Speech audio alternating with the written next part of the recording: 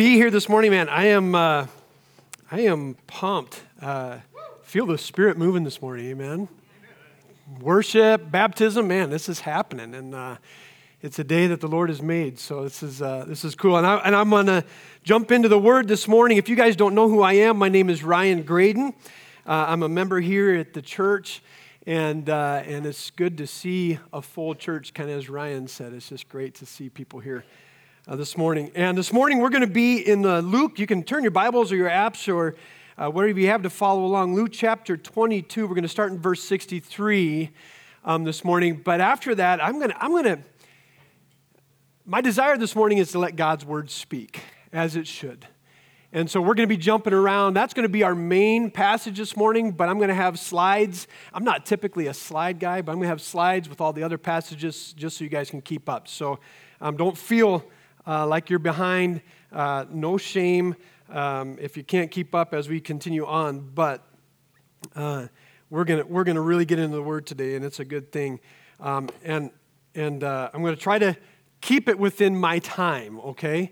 I like to be right around 30 to 35 minutes, but when you're excited about what God is saying, we're just going to let it happen. So if it goes an hour, that's the way it goes. No, we're not going to. So, but this morning, we're continuing on in this series as we prepare for Easter. And as we enter into its time of study this morning, discovering God's Word, I want to ask you guys for a couple of things this morning, all right? First off, I want you to be there, okay? To be there. And what I mean by that is I want you to think about what we're reading. We're going to read an account.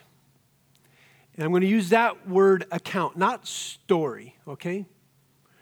We're going to read an account this morning that really happened. Just as you might read a reliable newspaper making accounts of what's happened in the local town in the last few weeks, this account of Jesus' accusation and crucifixion actually happened. Actually happened, guys. And I fear, church, that when we read these words too often, we treat it as a good story. It's not for our entertainment. It's written so that we can be changed by it, so we can be affected by it, so that we know for a fact our eternity depends on the knowledge of what happened here, why it happened, and the response that we should have because of it. So as we read this passage this morning, I plead, you guys, that we set aside distractions and be present here in this gathering as if you were witnessing all this happen with your own eyes, okay? That's what I mean by be there. Luke wrote this account, not story, account, for a purpose. And if you think about it, this account has been passed on for thousands of years. And now this morning, it sits in our lap. Not a story, a true happening, an account. And the second thing I ask this morning is that you glean from this account. You see the word glean, if you look it up, it means to extract or gather for keeping in use. To extract or gather for keeping in use. Too often, I fear that, again, we read this book as it's like an assignment. We've got to do this. This story, it's near the holiday. We got to read this story. That's what we're supposed to do as Christians. And then we go on with our day. And as I mentioned earlier, this account is not here for our entertainment. It's not a book of rules. This book is not a book of rules for us or regulations to follow either. It's God's Word. It's God's Word. And in 2 Timothy 3:16, it tells us all Scripture is God-breathed, meaning it came from the lips of God. And it's useful for teaching, for rebuking, for correcting, and for training in righteousness, so that the Son of God may be complete, equipped for every good work. You guys, this is a real book. It's as if God came down today to our congregation. If he was standing on this stage and spoke to us, all of us would probably listen, wouldn't we? I think we would. So if this is God's word, then why don't we treat it with the same reverence and care? Why do we just read it as if we're supposed to, or do we even read it through the week? So church, this morning, maybe for the first time in your life, or my life, or our lives, I want us to see this book as it truly is. It's God's conversation to us. It's pretty special. God's conversation to us, God's love letter to us, and I want to read this account in a different way than you ever had. So again, be there and glean from this morning. Be there and glean from this morning. Let's read Luke chapter 22. We're going to start in verse 63 and go all the way to 23:56. Luke 22:63. The men who were holding Jesus started mocking and beating him.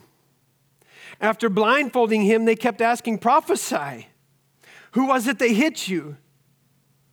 And they were saying many blasphemous things to him. Are you seeing this? When daylight came, the elders of the people, both the chief priests and the scribes, convened and brought him before the Sanhedrin. They said, "If you're the Messiah, tell us." But he said to them, "If I do tell you, you will not believe. And if I ask you, you will not answer. But from now on, the Son of Man will be seated at the right hand of the power of God." And they all asked, "Are you then the Son of God?" And he said to them, "You say that I am." "Why do we need any more testimony?" they said, "since we've heard it with ourselves from his mouth." Then the whole assembly rose up and brought him before Pilate. They began to accuse him, saying, "We found this man misleading our nation, opposing payment of taxes to Caesar, and saying that he himself is the Messiah, the king." So Pilate asked him, "Are you the king of the Jews?" And he answered him, "You say so." Pilate then told the chief priests and the crowds, "I find no grounds for charging this man." But they kept insisting. "He stirs up the people, teaching throughout all Judea and from Galilee where he started, even to here." When Pilate heard this, he asked if this man was Galilean.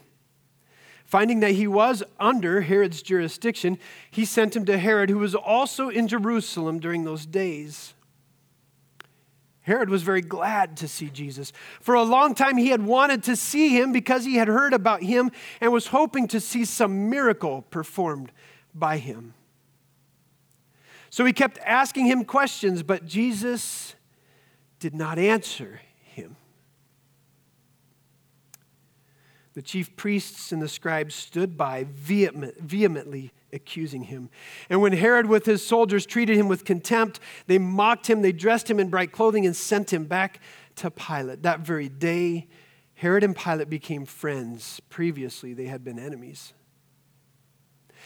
Pilate called together the chief priests and the leaders and the people and said to them, "You have brought me this man and as one who misleads the people, but in fact, after examining him in your presence, I have found no grounds to charge this man with those things you accuse him of. Neither has Herod, because he sent him back to us. Clearly, he has done nothing to deserve death.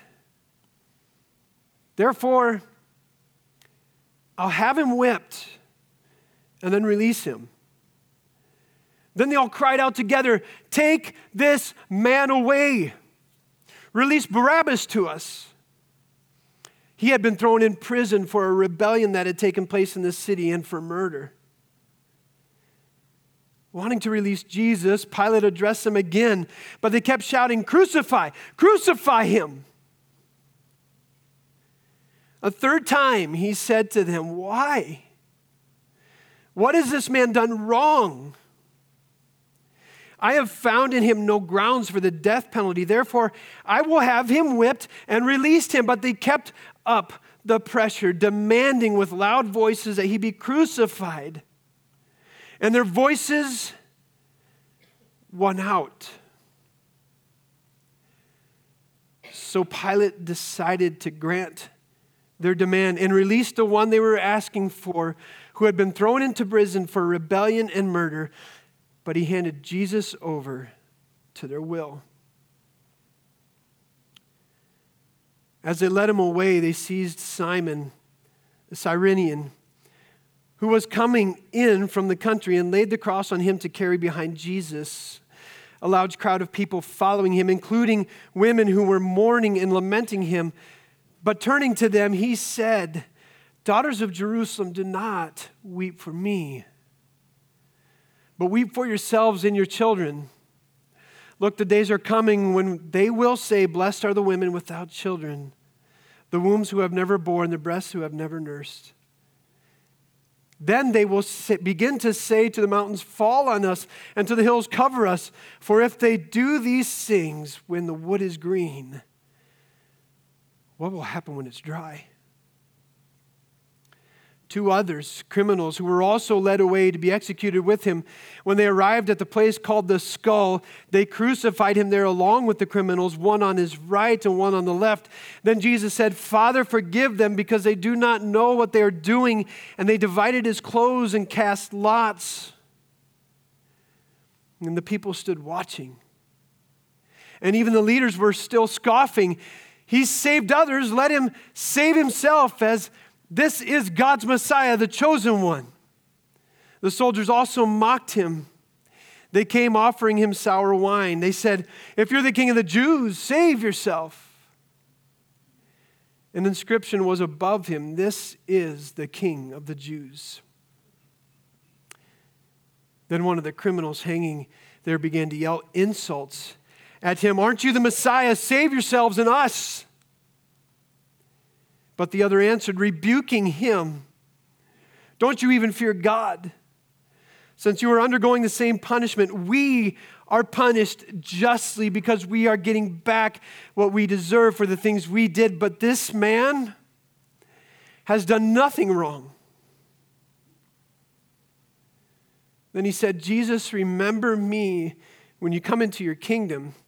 And Jesus said to him, "Truly I tell you, today you will be with me in paradise." Now it was about noon, and darkness came over the whole land until 3, because the sun's light had failed. The curtain of the sanctuary was split down the middle, and Jesus called out with a loud voice, "Father, into your hands I entrust my spirit." And saying this, he breathed his last. When the centurion saw what happened, he began to glorify God, saying, This man was really righteous." All the crowds that had gathered for this spectacle, when they saw what had taken place, went home striking their chests. But all who knew him, including the women who had followed him from Galilee, stood at a distance watching these things. There was a good and righteous man named Joseph, a member of the Sanhedrin, who had not agreed with their plea and action. He was from Arimathea, a Judean town, and was looking forward to the kingdom of God. He approached Pilate and asked for Jesus' body. Taking it down, he wrapped it in fine linen and placed it in a tomb cut into the rock where no one had ever been placed. It was the preparation day, and the Sabbath was about to begin. The women who had come with him from Galilee followed along and observed the tomb and how his body was placed. Then they returned and prepared spices and perfumes. And they rested on the Sabbath according to the commandment. You guys, Jesus dying on the cross was not an event that surprised God the Father. Did you know that? It was no surprise to him. And for that fact, it should not have been surprise to the people around him if they knew the scriptures that were written before Jesus' birth. But we see that the people around Jesus didn't understand why he was going to die, the people who loved him. They didn't want him to be crucified, and rightfully so. He was a friend. He was a mentor. He was a teacher. He had made an impact on people and those around him. However, God gave us a Savior for one purpose: to die for us. That's the account. Not the story, the account. Jesus' death, as I mentioned previously, was destined, and it was predicted so. And in some sense, you guys, it had to happen because of that prediction. The book of Isaiah was written almost 740 years prior to the birth of Christ. For over 700 years, the prophet Isaiah had accurately predicted the birth of the Savior as well as his necessary death. Isaiah 53 is considered one of the greatest, profound predictions of the Savior of the Old Testament. And if you read through that chapter, you will see the obvious telling of a Savior that predicts everything that Jesus must fulfill. And as you read through this chapter, we'll notice something. So here's where my slides come into play. If you guys would, go ahead and put up Isaiah 53. And if you want to follow along, that's great. But Isaiah 53, we're going to start in verse 1 through 5. It says this. Again, remember, this is 700 years before Jesus ever stepped foot on earth as an infant. Isaiah 53:1 says this: "Who has believed? And what we have heard? And to whom has the arm of the Lord been revealed? He grew up before him like a young plant and like a root out of dry ground."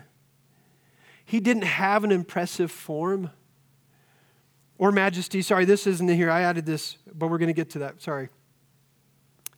Or majesty that we should look at him, no appearance that we should desire him. He was despised and rejected by man, a man of suffering who knew what sickness was. He was like someone people turned away from. He was despised and we didn't value him. And here's where we pick up on the slide. Yet, he himself bore our sicknesses and he carried our pains, but we in turn regarded him stricken, struck down by God and afflicted. But he was pierced because of our rebellion. Do you hear that? Crushed because of our iniquities, punished for our peace was on him, and we are healed by his wounds.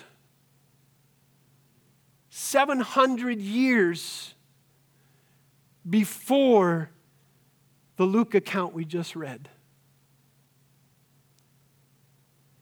A little further later in that same chapter, verses 7 through 9, it says this: "He was oppressed and afflicted, yet he did not open his mouth." Does that sound familiar? "Like a lamb he was led to slaughter, and like a sheep silent before his shearers. He did not open his mouth.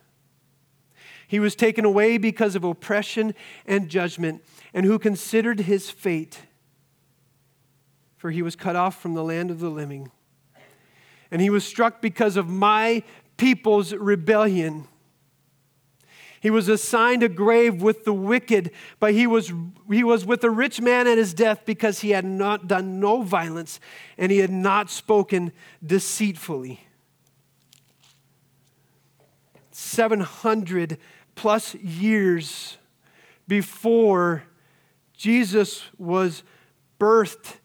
And it's a pretty accurate description of the crucifixion, if you ask me. And the people knew of this passage. The Jews knew this scripture. How did Isaiah know this? How could he have been so right? Because it was God's plan. Isaiah was a prophet of the one true God. And when God spoke to Isaiah and told him to write this down, he did it. God knew what he was doing, and he was sure to make it happen. This story is God's, not man's, from beginning to end. So why would this surprise us? If God is in control, then why should we know? Why don't we know that the things he says will happen will happen? Why don't we take that literally? But that's not the only time that Jesus predicted his death. Jesus himself, through his ministry, begins to tell his disciples and the people around him that he will die. In the book of Luke, in passages we've read already and studied, the account of Jesus' life, he states it more than once. Again, in Luke 9, verses 21 through 22, he says this, but he strictly warned and instructed them to tell no one. He's talking to his disciples, saying, it is necessary that the Son of Man suffer many things and be rejected by the elders, chief priests, and scribes, be killed, and raised on the third day. A little later in verses 43 and 44, it says this, and they were all astonished at the greatness of God, but while everyone was amazed at all the things he was doing, he told his disciples, let these words sink in.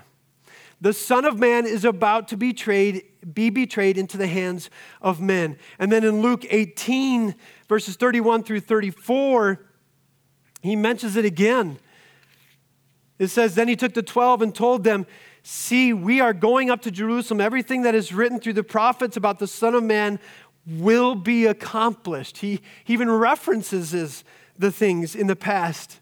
For he will be handed over to Gentiles, and he will be mocked, insulted, spit on, and after they flog him, they will kill him, and he will rise on the third day. They understood none of these things. The meaning of the saying was hidden from them, and they did not grasp what was said. And even in the book of John chapter 14, we read another account in verses 27 through 29. Jesus says, peace I leave with you, my peace I give to you. I do not give to you as the world gives. Don't let your heart be troubled or fearful. You have heard me tell you, I am going away and I am coming to you. If you loved me, you would rejoice that I am going to the Father, because the Father is greater than I. I have told you now before it happens, so that when it does happen, you will believe. Jesus knew his purpose on earth, church, and his purpose was to seek the hearts of men and to die for their sins by being nailed to a cross, not for anything he did wrong, but for everything we did wrong. Everything we did wrong. Why would Jesus do this? Our earthly responses is what man in his right mind, if innocent, would die for the sake of other people. That's the right question to ask. Now we're getting somewhere. And if you are asking that question like I've asked that question, in a strange way, we are beginning to understand what Jesus was here to accomplish. To know that this man came into existence knowing that he would die seems odd to us. I'm not sure, but I don't think there are many people on this earth that would dedicate their entire life to the knowledge that they would die a death they didn't deserve. Most innocent people out there would say, if accused, I didn't do it, and I don't deserve this punishment. If you're guilty, you're guilty. But if you're innocent, you probably have a desire to prove your innocence, especially when death is on the line. But not Jesus. He knew what was prophesied about him. He knew what he had told people must happen, and Jesus was committed to seeing it through. Why? We're going to get to that shortly. You see, the reason for Jesus' death on the cross? Sin. Not his, but sin. You see, sin came into existence many years prior to Jesus, and if we look in the book of Genesis, we will see exactly what happened. We'll see the first sin, or some people know it as the original sin. And it happened when Eve, then Adam, chose to disobey God's rules. Not to eat from the tree of the knowledge of good and evil, simple. But then Satan deceived them. And even in that opportunity of deceit, Adam and Eve still had a choice to make, and they still knew what was right, but they chose to do what was wrong. And we to this day still experience that. We often know what's right to do, what God would expect us to do, but sometimes we defiantly choose to do what is wrong. And now, for generations upon generations, sin has ruined mankind. But even in the original account, so many years before, God had a plan. God knew that sin was going to do this to mankind. And he was not surprised by Adam and Eve's choice. And he knew that Satan was going to successfully tempt them, that they would fail, and that sin would begin its ugly quest in our world, and it would put distance between God and his creation, especially the people in his creation. And in this account, we see the serpent do his work, the sin enter, and then we see God search for Adam and Eve, and once he finds them, he makes a judgment, a just judgment in Genesis 3:14 through 15. So that God said to the serpent, "Because you have done this, you are cursed. More than any livestock and more than any other wild animal, you will move on your belly and you will eat dust all the days of your life. And I will put hostility between you and the woman, and between your offspring and her offspring. He will strike your head, and you will strike his heel." Did you hear that? He will strike your head, and you will strike his heel. There is a definite switch here in this narration. It moves from talking about mankind and in general, no specific man, to talking about a specific man in the future. He. Most theologians agree that this was one of the first foretellings of Jesus and the crucifixion, and it was in Genesis, y'all. The beginning of God's story. He knew what he was doing. God knew sin would grow and grow, and the only thing to conquer sin would be the death of Jesus. He will strike your head.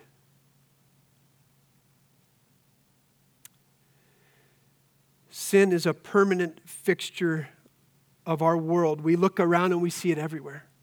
It's inescapable. This is a sinful creation. Despite the beauty we see on sunny days, it is a sinful creation.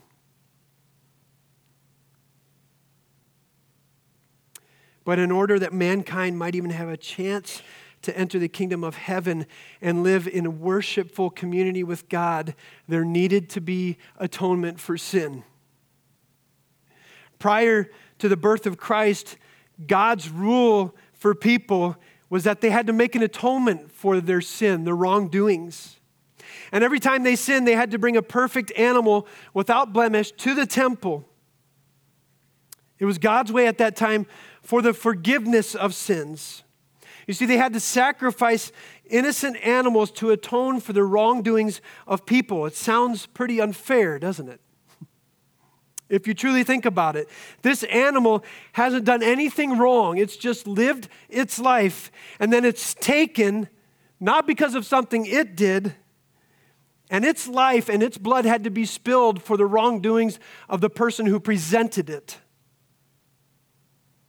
And when God set that for his people to do, I think he was trying to teach them a lesson. And I wonder if people back then had a better understanding of their penalty of sin. They had to watch this happen.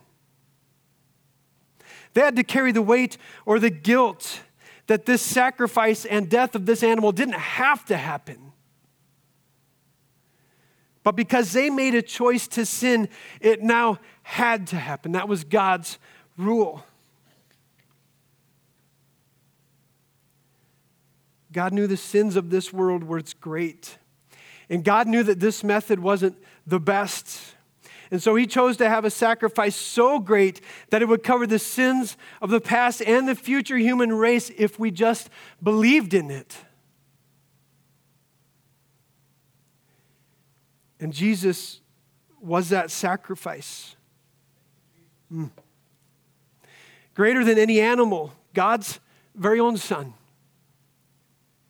The greatest sacrifice that could have been given, a perfect person, totally innocent, to atone for our sins. Again, it should make you think about the choices and what you're doing every moment of the day. Jesus had to pay our penalty. But I want us to notice something very quick in Luke chapter 22. And I changed this a bit. 22, 39 through 45 we're going to read. 22, 39 through 45. I want you to notice something. It says, he went out and made his way as usual to the Mount of Olives, with the disciples following him. And when he reached a place where he had told them, he said, pray that you will not fall into temptation. Then he withdrew from them about a stone's throw, knelt down and began to pray. Listen. Father, if you are willing, take this cup away from me. Nevertheless, not my will, but yours be done. Then an angel from heaven appeared to him, strengthening him. Being in anguish, he prayed more fervently, and his sweat became like drops of blood falling to the ground. And when he got up from prayer, he came to the disciples. He found them sleeping, exhausted from their grief. Why are you sleeping? He asked them. Get up and pray so that you won't fall into temptation. I want you to notice in that passage just how human Jesus was. He was real. God sent his Son humble and poor, just like Isaiah wrote. And he was a human, and he had to pay the penalty for this. There was nothing that we could say that made this sacrifice something that people could reason out of. It had to happen. And Jesus knew that. But he was a human, and he felt feelings like we did. He knew what was coming. He knew what he was there for. And even though he didn't desire the pain and anguish of the whole event that was going to happen, he knew he had to do it. Not my will, but yours be done.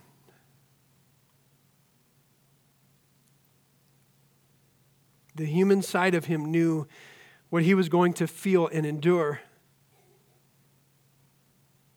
I don't think anybody in this room would want to be scourged till your flesh is torn so much that your bones might be showing. Or desire a crown of thorns shoved into your scalp. And then on top of that, to be beaten, kicked, spit on, verbally mocked, and more.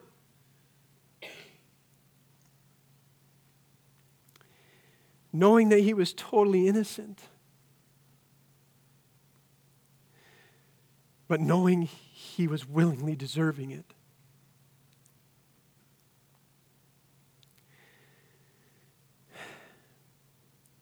Jesus knew his death had a purpose.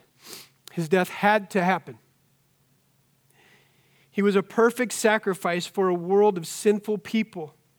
And he knew that his death was part of the plan, that was why he was sent here. It was what he was supposed to do. Jesus had to die. Why? For you and I, sitting here today to have a chance at eternity. Without him, you and I would certainly be bound for hell. And that's the truth, church.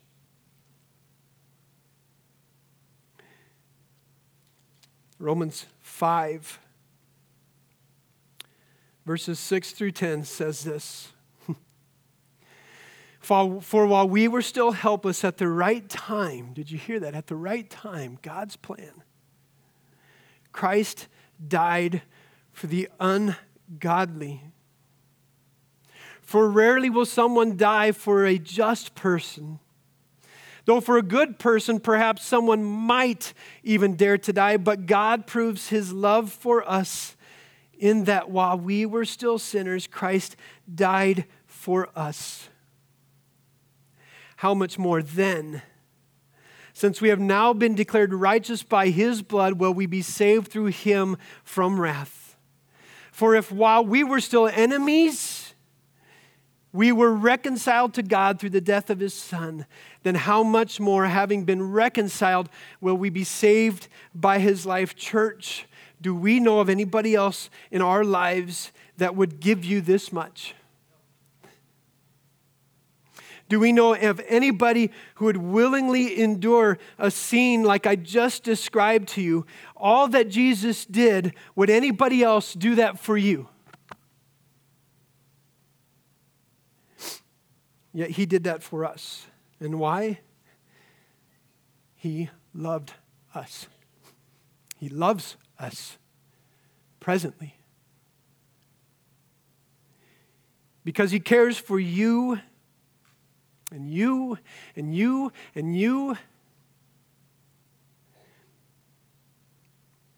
Because of his death and resurrection, we can be seen as righteous or worthy of eternity with God despite our sinful nature.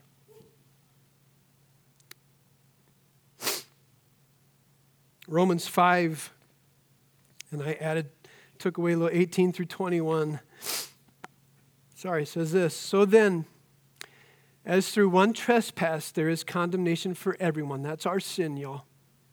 So also through one righteous act there is justification leading to life for everyone. That is the death of Jesus.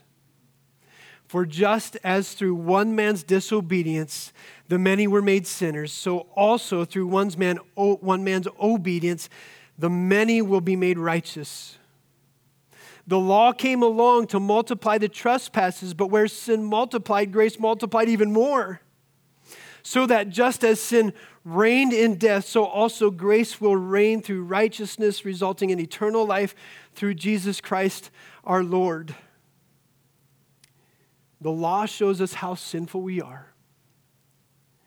That's why it's there, to make us realize that we are not perfect. And we are not as good as we think we are. But the grace that God showed us as the result of the death of his one and only Son to settle that debt, the sin debt we all accrue.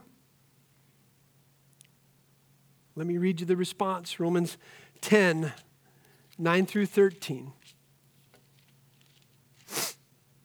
Here's the response that we should have in thankfulness. If we confess with our mouth that Jesus is Lord, and we believe in your heart that God raised him from the dead, you will be saved. One believes with their heart, resulting in righteousness, and one confesses with the mouth, resulting in salvation. For the scripture says, everyone who believes on him will not be put to shame. Since there is no distinction between Jew or Greek, because of the same Lord of all richly blesses all who call on him. For everyone who calls on the name of the Lord will be saved. You guys, the gospel is simple. It's a simple message. This account of Jesus on the cross, dying a death he didn't deserve, this story is ours.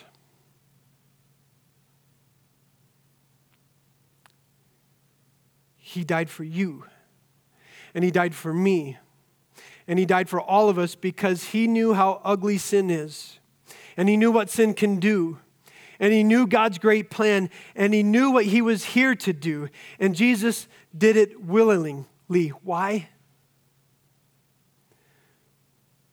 So you and I would have our own account or story, a real life account of how Jesus transformed our lives, how we were sinners and we were deserving of an eternity separated from God, but God didn't want that, so he sent his son Jesus to pay the penalty, not us. And if we believe in him, the gospel is simple. We will be saved. Church, I hope And I desire, I hope, my desire is that I hope we make this story our true account. And we realize how real it is.